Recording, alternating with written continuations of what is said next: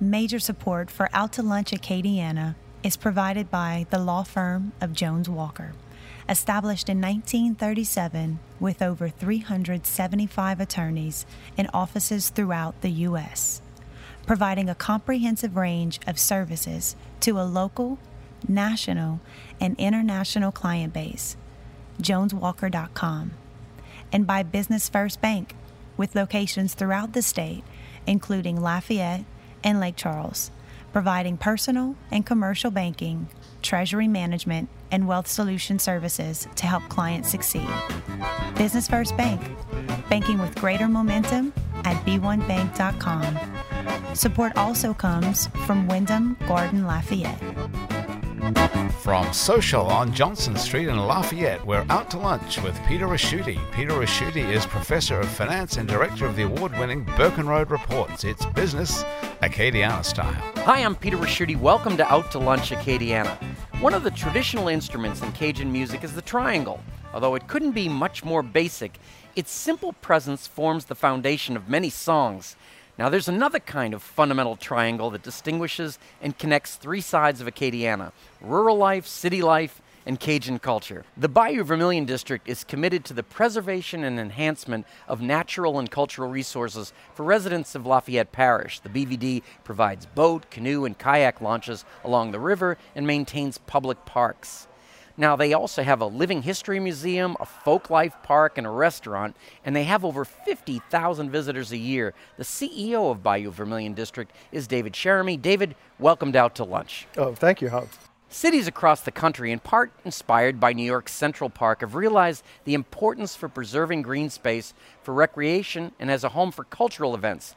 Here in Lafayette in 2012, the city bought the Horse Farm, 100 acres of green space on Johnston Street, and a new nonprofit Lafayette Central Park is now leasing it. Today, it's in the process of converting what was once a playground for horses into a playground for people. The company's Director of Administration and Capital Projects is E.B. Brooks. E.B., welcomed Out to Lunch. Thank you. David, the Bayou Vermilion District has a full schedule of recreational, cultural, and educational activities. They've centered around looking back and looking forward, back at the rich history of Acadiana and forward to preserving the environment for future generations. Many of these activities are free and open to the public, but whether you're recreating a traditional Cajun celebration or teaching people how to make a rainwater collection system, none of these activities are free to put on. How are you funding all of this? Are you subsidized in part by the city or the state, or are you self-financed? Well, we're both. We're kind of a hybrid governmental agency. We're actually a subdivision of the state of Louisiana, but all of our funding comes from the Lafayette Parish. We get a millage, but we get all of our funding, and the commissioners who are named to our board are all named by different political entities within Lafayette Parish. City parish government, what we call the area mayors, we're all the mayors of Lafayette Parish except the mayor of Lafayette City proper, and the mayor himself. So we're like I said, a hybrid in that fact that we're a state agency, but we're within Lafayette. And also the museum is also pretty much self-funded also. We have admission, we have the restaurant also, we do catering, also have weddings, receptions, seminars, lots of activities that people pay for our services. Like the kayaks and the... Well, the kayaks actually, we do that. Only thing we charge is for insurance purposes. We just charge $5, Wow. so it can be covered by the American Canoe Association, and but the kayaking is pretty much free. Bayou Vermilion District was first created in 1984. Bayou Vermilion was one of the most polluted waterways in the country, not just the state of Louisiana, but in the country. And we've done a great job, I feel, in cleaning up that bayou. We have booms out in several of the coulees and the ditches that collect trash, which flows out of Lafayette Parish, especially at certain times of the year, like at Mardi Gras. Our guys who clean up the bayou know that the first big rain after Mardi Gras, they better put their big boy pants on because the bayou is going to be pretty dirty. It's going to be a mess out there. And we also keep up the like you said, the canoe and the kayak launches. Fishing piers also have Southside Park, North Landing, Rotary Point, Beaver Park Landing also, and we're working at expanding those operations also. Now, EB, building a large urban park on the scale of Lafayette Central Park is more complex than putting up a fence and mowing the lawns. You're operating so far on a $2.6 million grant from the Lafayette Public Trust Financing Agency. What does this amount of money allow you to do, and is it enough to fund the park until opening day? No, actually, so what we're doing is we are privately fundraising for the capital costs of the actual construction. And what we are actually using that funding for from the Lafayette Public Trust Financing Authority is to fund our organization, all our administrative costs, all of the engagement we did in the community to develop the master plan, paying our designers, so the landscape architects, the engineers, and that is really going to it has carried us to date, and it will carry us until we break ground. Now, this was years ago. This was UL's Equine Center, right? Yes, it was. It was actually originally the dairy farm. So in 1920, they purchased the property and they ran it as a dairy farm for decades. And then they moved the cattle off, moved the horses on, and that's kind of where it got its nickname. Wow, and I'm just so glad you've been able to do this. If you look at the great cities in the country, that's what they all have in common. They took a piece of green space, and that's what made it livable. Right. And right. Well, and we're actually really fortunate in that Lafayette University, the University of Louisiana at Lafayette, had purchased that property, and the city grew around it. And so in 2005, there was some development plans to make the university some money so that they could find some property closer to campus. But the community really rose up and actually saved that property from development. So we're actually really lucky that we have this 100 acres right in the middle of the city that we're going to transform into this park.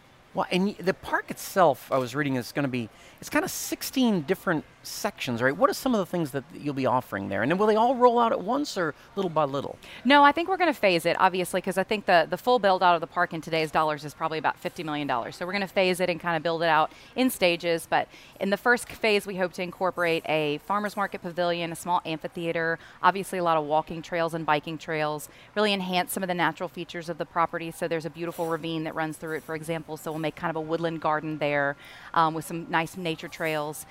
We also hope to build a new pond, essentially, and have wetlands planted along the edge where we can talk about the importance of water quality and water in Louisiana's landscape. And obviously, the Coulee Mean actually runs through the property, so kind of using some green infrastructure elements to kind of clean that water up before it goes into the Bayou Vermilion with David Jeremy's organization. Hopefully, we'll have less trash for them to pick up. Less big boy pants. That's how they're smaller big boy pants, right? So yeah. Well, and now what about revenue sources are some of those things going to be revenue? I saw somewhere that even down the road you had a mini golf idea or yes. such. Yep. Yeah. So that's really kind of critical for our organization as a nonprofit that's running a public space, essentially. We need to look at all of the elements within the park and think about how they're going to generate revenue into perpetuity. So when we're designing spaces in the park, we obviously think like, would a bride want to get married there? Or could we rent this out for a small festival? Or, obviously the farmer's market pavilion, can it be multi-purpose so we can have multiple markets or other types of events or maybe even a gala there or something like that. So it's definitely kind of a consideration that we need to consider every time we make a design decision about how much money can this make us. And also on the balance of that is how much is this going to cost to operate and maintain. Well, so I think both to E.B. and David's point in here, people come to these places, have wonderful memories and such, but they don't know there's a business behind it, I think. And of course, that's good. They shouldn't be worrying about that when they come. But you folks have had to really either know a lot about the business side or learn a lot. Has been some on-the-job training? I would say a lot of on-the-job training. I don't think anybody in this city's really built a 100-acre park before. So I think both our board and our staff have really had to kind of use a lot of great consultants from around the country to help us develop the models that we're going to use to stay financially sustainable. And I think hopefully we've been really good at that to date. And I know that it's going to take some unfolding to kind of see if it comes out. But I think that we're on track. Yeah, and I think my training also, I look at it, I think everything that I've done in my life has pretty much led up to this position because I do have a background in retail sales. I do have a background in education. I do have a background in the education, the language, and history. And growing up on the bayou, I grew up on the bayou, myself not Bayou Vermilion, but Bayou Lafourche.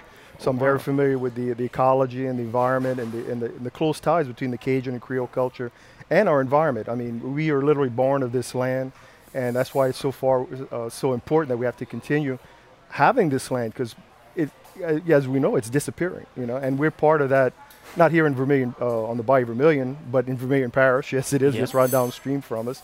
And it might get to Lafayette, and hopefully not in my lifetime, but maybe one of these days. So as more environmentally conscious we can make people aware of what's going on in our environment and how important it is to our culture, I think the better chance we have of long-term survival. Now, David Eby, we're also joined today by our entrepreneur du jour, and let me introduce you to Brandon Broussard. We met Brandon through Innovate Acadiana and the Opportunity Machine, regional nonprofits that help Acadian entrepreneurs turn innovative ideas into profitable enterprises, and marketing professor Dr. Blake Escaday as well. Brandon, welcome to Out to Lunch. Thank you. Now, Brandon, you epitomize all three sides of this Acadiana triangle we're talking about today. You're a teacher at Acadiana High School. You're teaching traditional and modern skills of meat processing and agriculture, 4-H, all of that. You're also an entrepreneur with a small business, teaching Zydeco and Cajun dancing. You've had success with your business outside of Lafayette, teaching at festivals around the country, which seems to make a lot of sense, the assumption being that people who live in Lafayette probably already know how to dance or could pick it up at live music events. Now you're focusing on Acadiana. Who is your target clientele for dance students? That's an interesting question. It's a hit or miss business. As you mentioned, people here, either they know how to dance or they don't. And so some don't want to say they know how to dance, some say they know how to dance. And so, there's always that mixed match of people when you go to a dance hall or a festival, and the ones that are dancing and want to dance and love to dance are dancing. And the ones that don't know how or are scared or skeptical are kind of sitting on the sidelines tapping their feet. Can anybody be taught to dance? Yes. Oh, this is what I hope for. Definitely. The kids are obviously easier, just like learning a language. They pick it up really quick. But I have had many experiences with men and women, both. And sometimes I have to blindfold them. Sometimes I have to make sure they don't look at their feet. There's all kinds of... Is this a Scared Straight program or a dance lesson? Yeah, well, it's a counseling session sometimes. It really is. It's a very emotional and intense situation. It's a very intimate situation at the same time. It's between two people.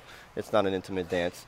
And then you mix the cultural aspects into it. And if it's someone that's rooted here, it's a sense of feel of culture. Are there more men that don't know how to dance than women? Is that? I would think that, but maybe that's not right. My experience is most women that come to my classes for lessons, they've had experience in a class setting, so ballroom and so forth, which is a little bit more structured, I find, from cultural dancing.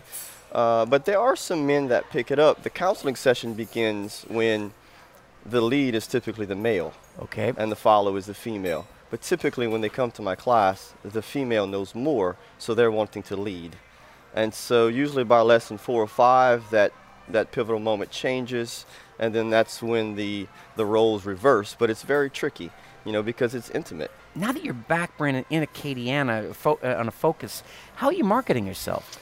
It's difficult. I typically start giving lessons before or after festivals, because that's when people think about it. Yeah. Oh, I don't know how to dance. Festivals coming. Festivals Acadiana is growing near in Blackpot, and that's when they start thinking about it. It's almost too late sometimes at that point, But it's a hard market in this area because, as we said, either people know how to do it or don't, or they're content with their level, of dancing. Do you have flyers at those events? Or? I typically will sometimes put out flyers. Most of my business is word of mouth. I'm currently teaching some classes at Cité des Arts, and so they have an email list that I give them the information and the time, the date, and the cost, and then they send that out for me. I've put listed lessons in the Daily Advertiser and so forth. So, Eby and David, do you Cajun dance? No, I do not. You do not? I do not dance. No, I don't. Eby is looking at me with those eyes. Well, let's put it this way. My wife is from France, and she's grew up Protestant.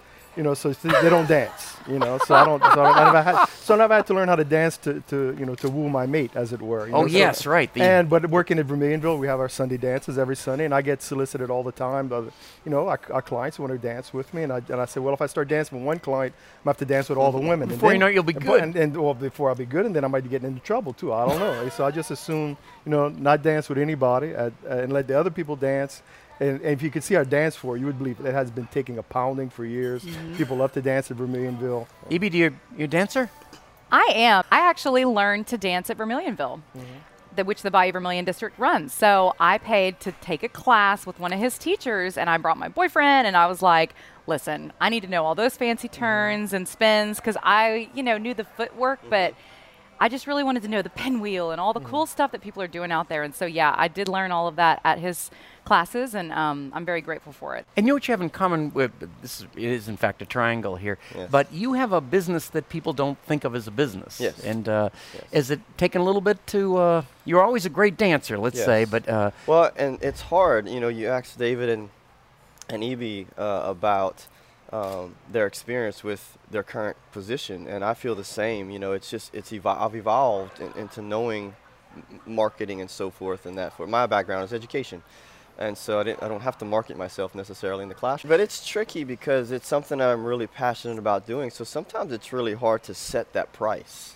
And people will tell me, man, you should be charging this much. They're charging this much in New Orleans, and New Orleans might be a little more touristy, and people are willing to pay that money. So, and I've had that discussion with many people. How much do I charge? What's the going rate?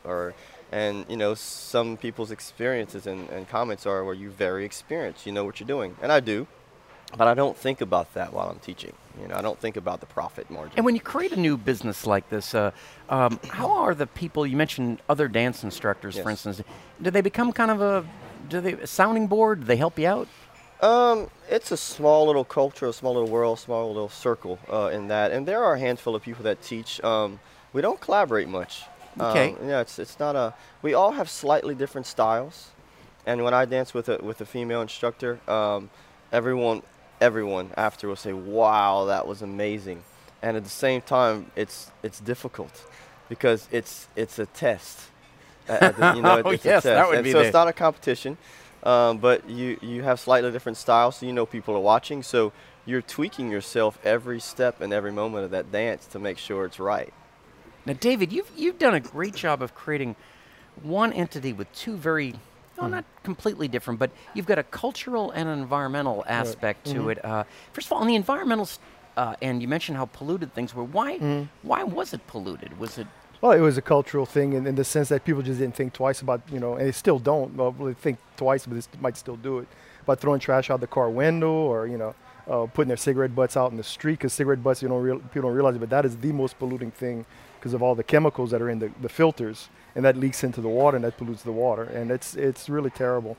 But it's just getting people to understand that just put your trash in the garbage can, recycling. It's an education process, like Brandon was saying. You have to just teach people to get this reflex that when you have trash, keep it in your car until you get home, then you throw it in your garbage. Don't throw it out the window. If you're going doing a picnic or whatever, don't just shake your blanket and just all your Right. trash fly all over the place. Or if no diapers in the parking lots. That's something that really kills me is when I see a baby Right. diaper in a parking lot in a big lot store. I don't see how people can do that. But it's cultural in the fact that you have to cherish this land, and the way we cherish the music, the food, the dance, even if we don't dance. But I do eat and I do sing and I do, but I don't play an instrument. If it wouldn't be for KRVS, I couldn't play the radio, even around here. What a great plug that is. Oh, we love KRVS here. And Evie, I've got a question for you in terms of the idea of bringing back downtown and the importance of having this gigantic, beautiful park. I mean, is there an education to teaching people about living downtown? Absolutely. What we've tried to do throughout our engagement in the community is really talking about the reason why we need parks and green spaces and why we need that connectivity, and why alternative transportation, for example, is such a kind of critical feature for the future. While we didn't focus much on it in the past, I think that Lafayette's really trying to change that culture and incorporating, planning for these new corridors and planning for this new connectivity for all users, regardless of age or ability, right? The concept of kind of complete streets. So I think that, we've really tried to emphasize that throughout everything that we've done, and I think that we've been really successful. We were very serendipitously lucky that at the same time that we kind of started doing the park, Lafayette started doing the comprehensive planning process. And so all of those kind of buzzwords about the urban core and density and, connectivity and alternative transportation were already somewhat in the vernacular of the language at the time. And so it was really important for us because we were able to capitalize on that. There's a huge campaign that's happening here called Project Front Yard, which is essentially kind of couched around the idea that we're all so proud of our backyard. right? We have these amazing lush landscapes and all these great parties, and our houses are, these like party central places, but what we have not been so good at is the front yard. So the litter that he's talking about picking up in the river and all that stuff about, like people just not really taking into consideration their daily actions. That is what Project Front Yard is about, really trying to recapture the excitement about being proud of your place and, investing in that future, because quality of life is the only thing people care about these days when they move somewhere. Well, now it's the part of the show where we do the checklist. It's when we take a little break and ask you a quick question that you probably wouldn't find on a loan application. So I'm gonna start with Brandon. What part of your job gives you the most satisfaction? I guess I'll have to ask which job too. I'd have to say just education in general. I've learned over time. I'm 37, and every time I study a topic, I learn it well, and I love teaching it. So my background is agriculture education from UL, and everything David and EB's talking about, it's integrated into my class, much less the dancing. So, the talk about environment and erosion is something I talk about all the time in my class. And as EB noted, local is very important. So, going back to dancing, I guess the look on people's faces when they get the dance, or they get the footwork, or they're talking and laughing, and not so much the congratulations to me, but just the essence of them learning something that they can keep with them. And I think the same thing David and EB are alluding to, keeping the bayou clean, keeping the culture alive, keeping, local atmosphere alive. It's something that Lafayette has that's very special. So there is a moment, like even as a dancer, where it's like, wait a minute, I may get this. Yes, there is a moment. That's the part I'm trying to get to. So that'll be very good now. Now, EB, what's the best career advice that you've personally ever been given? You know what? The assistant to the mayor of Houston once told me, EB, the more you do, the more you can do. And I think I've taken that in different ways throughout my career. On one level, you can look at it that, just the more you're active, the more people ask you to be active. But also, just taking that institutional knowledge and applying it to new endeavors in your life, I think is really one of those things that I always kind of remember every day. The more you do, the more you can do. And it always keeps you positive, keeps you on track, and keeps you moving forward. Wow. I remember I saw an old boss of mine I hadn't seen in 20 years, and he said to me, Peter, I always knew you were going to be good at something. I remember thinking, I don't know what that implies, really, but Thank you. Yes, thank you. David, how do you hire, and what questions do you ask an applicant? Well, I try to hire people, of course, qualified. At Bayou Vermilion District, it depends. We have a wide variety of positions open. We have over about 50, both part-time and full-time employees. Everything from artisans to biotechnicians to cooks, etc. But the one thing I look for a person whenever I hire that person, I say, could this person eventually take my job? I always try to look for somebody who's very ambitious, who wants to do what I do. In a positive way, right? In a positive way. Not somebody's going to stab me in the back to do that. But who knows? That's, you never can tell. We're like in the Greek tragedies where all the artisans have our own demise, I guess, eventually. But yeah, I always look for, try to hire people younger or older than me who have a lot of potential, who really love what we're doing. And really, at the Bayou Vermilion District in Vermilionville, it's really a labor of love, because, nobody's getting rich with what we're doing. I know nobody's getting rich with y'all doing either, but it's because we really love what we're doing. We love this culture, we love the environment, and we have a passion for it, and we want to be leaders. I want to hire people who want to be leaders, who want to take the lead and do great things that I don't have to, micromanage continually. That here's the broad outlines of what you want to do. Now here's the money and the budget and the personnel you need to do it. Now go ahead and show me that you can do it. And that's what I look for in a person when I hire somebody. And so you're looking at somebody not only that can do this particular skill you're hiring, but could move up in the organization. Could grow. I look for people that have growth potential and growth, because especially nowadays, the old days of working for GM, I guess 50 years or whatever, are gone. Nobody's gonna is gonna work for the same company for their whole life anymore. People take their skills they've learned and honed in one position and take it to somewhere else. I think that's what's the beauty of what this new generation has one of the things it has to offer. Absolutely. As a testament to David's hiring capabilities, almost every single one of my friends have worked for David and loved it. So he's clearly. And if somebody comes to steal them from me after this. Oh yeah, then. But that's all. That's a good sign. I've stolen some people from other employers do. That's all. That's part of the game. That's just good management. It's nice that the people you pick as friends are the same people he picks as employees. There must be some common denominator there.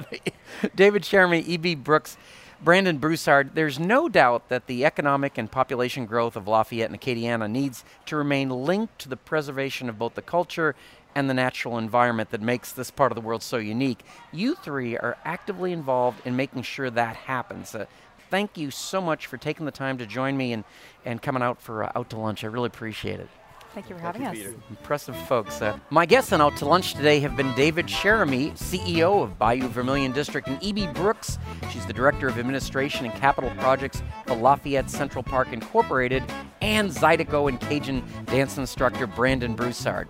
You can find out more about David's Bayou, E.B.'s Park, and Brandon's dancing by following the links on our websites, krvs.org and itsacadiana.com.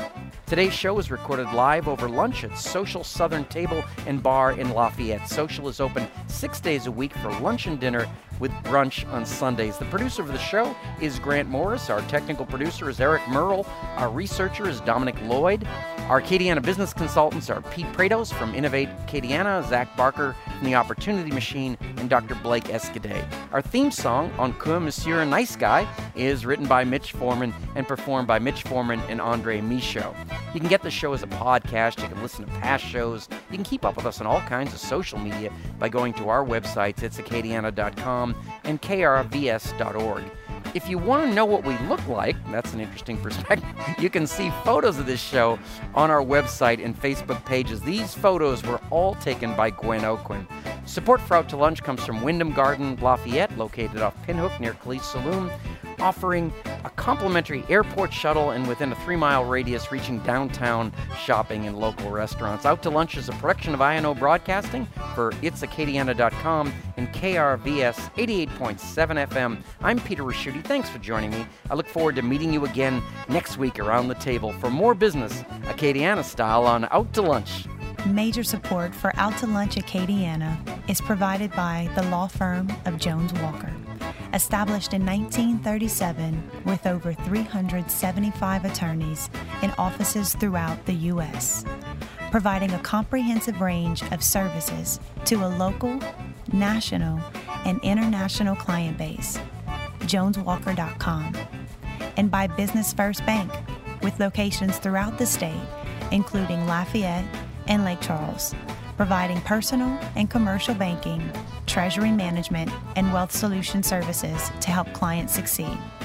Business First Bank, banking with greater momentum at b1bank.com.